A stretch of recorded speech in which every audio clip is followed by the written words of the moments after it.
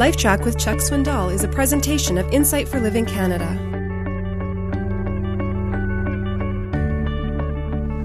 Some number of years ago outside this state, I had a funeral service for a man who died rather young. He was in his 40s.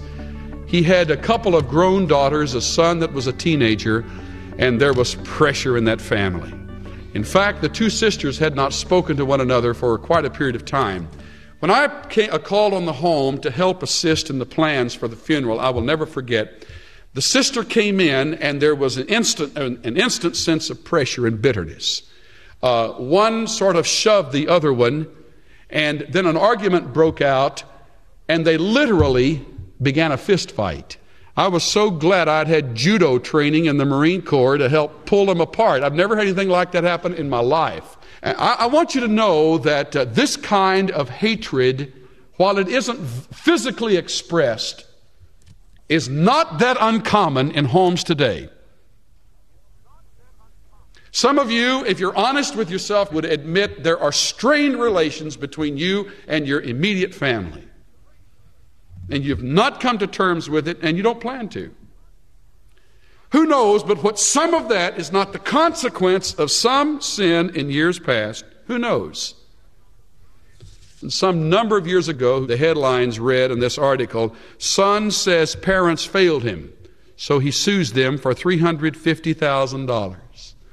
In Colorado, a young man sues his parents for damages for $350,000, this 25-year-old fella, because they didn't raise him right.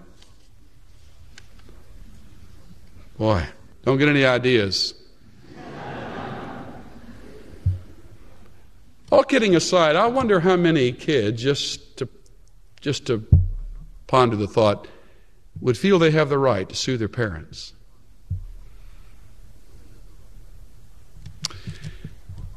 That's not the answer, certainly.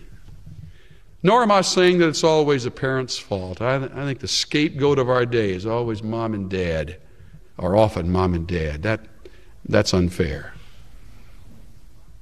What is it going to take for the blinders to be removed, the shades to be lifted, and truth to be seen by parents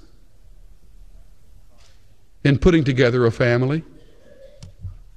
I'll tell you, it is devastating in our era, where everything in the world comes in place of the essentials. I counseled with a young man a number of years ago who sat in my office and with a curled lip and a grim face stared coldly at me as we talked about his home.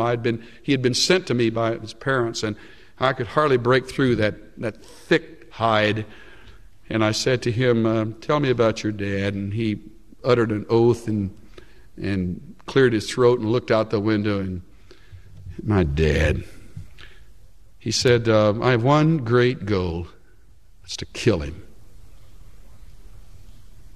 He said, "I tried once, I failed, but the next time I won't." Seething with emotion.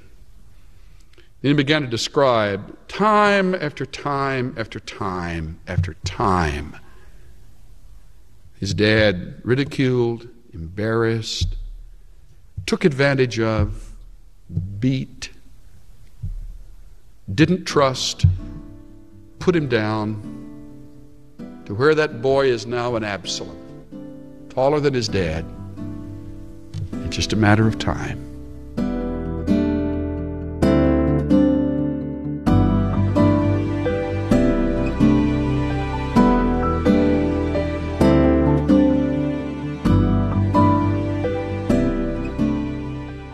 If your home's a battleground, it's not too late to turn things around. Broken relationships can be mended. It starts with love, a steady stream of love that quickly forgives and refuses to take offense. This is Steve Johnson of Insight for Living Canada. Listen to more of Chuck Swindoll's LifeTrac messages at lifetrac.ca. LifeTrac, where life and truth meet.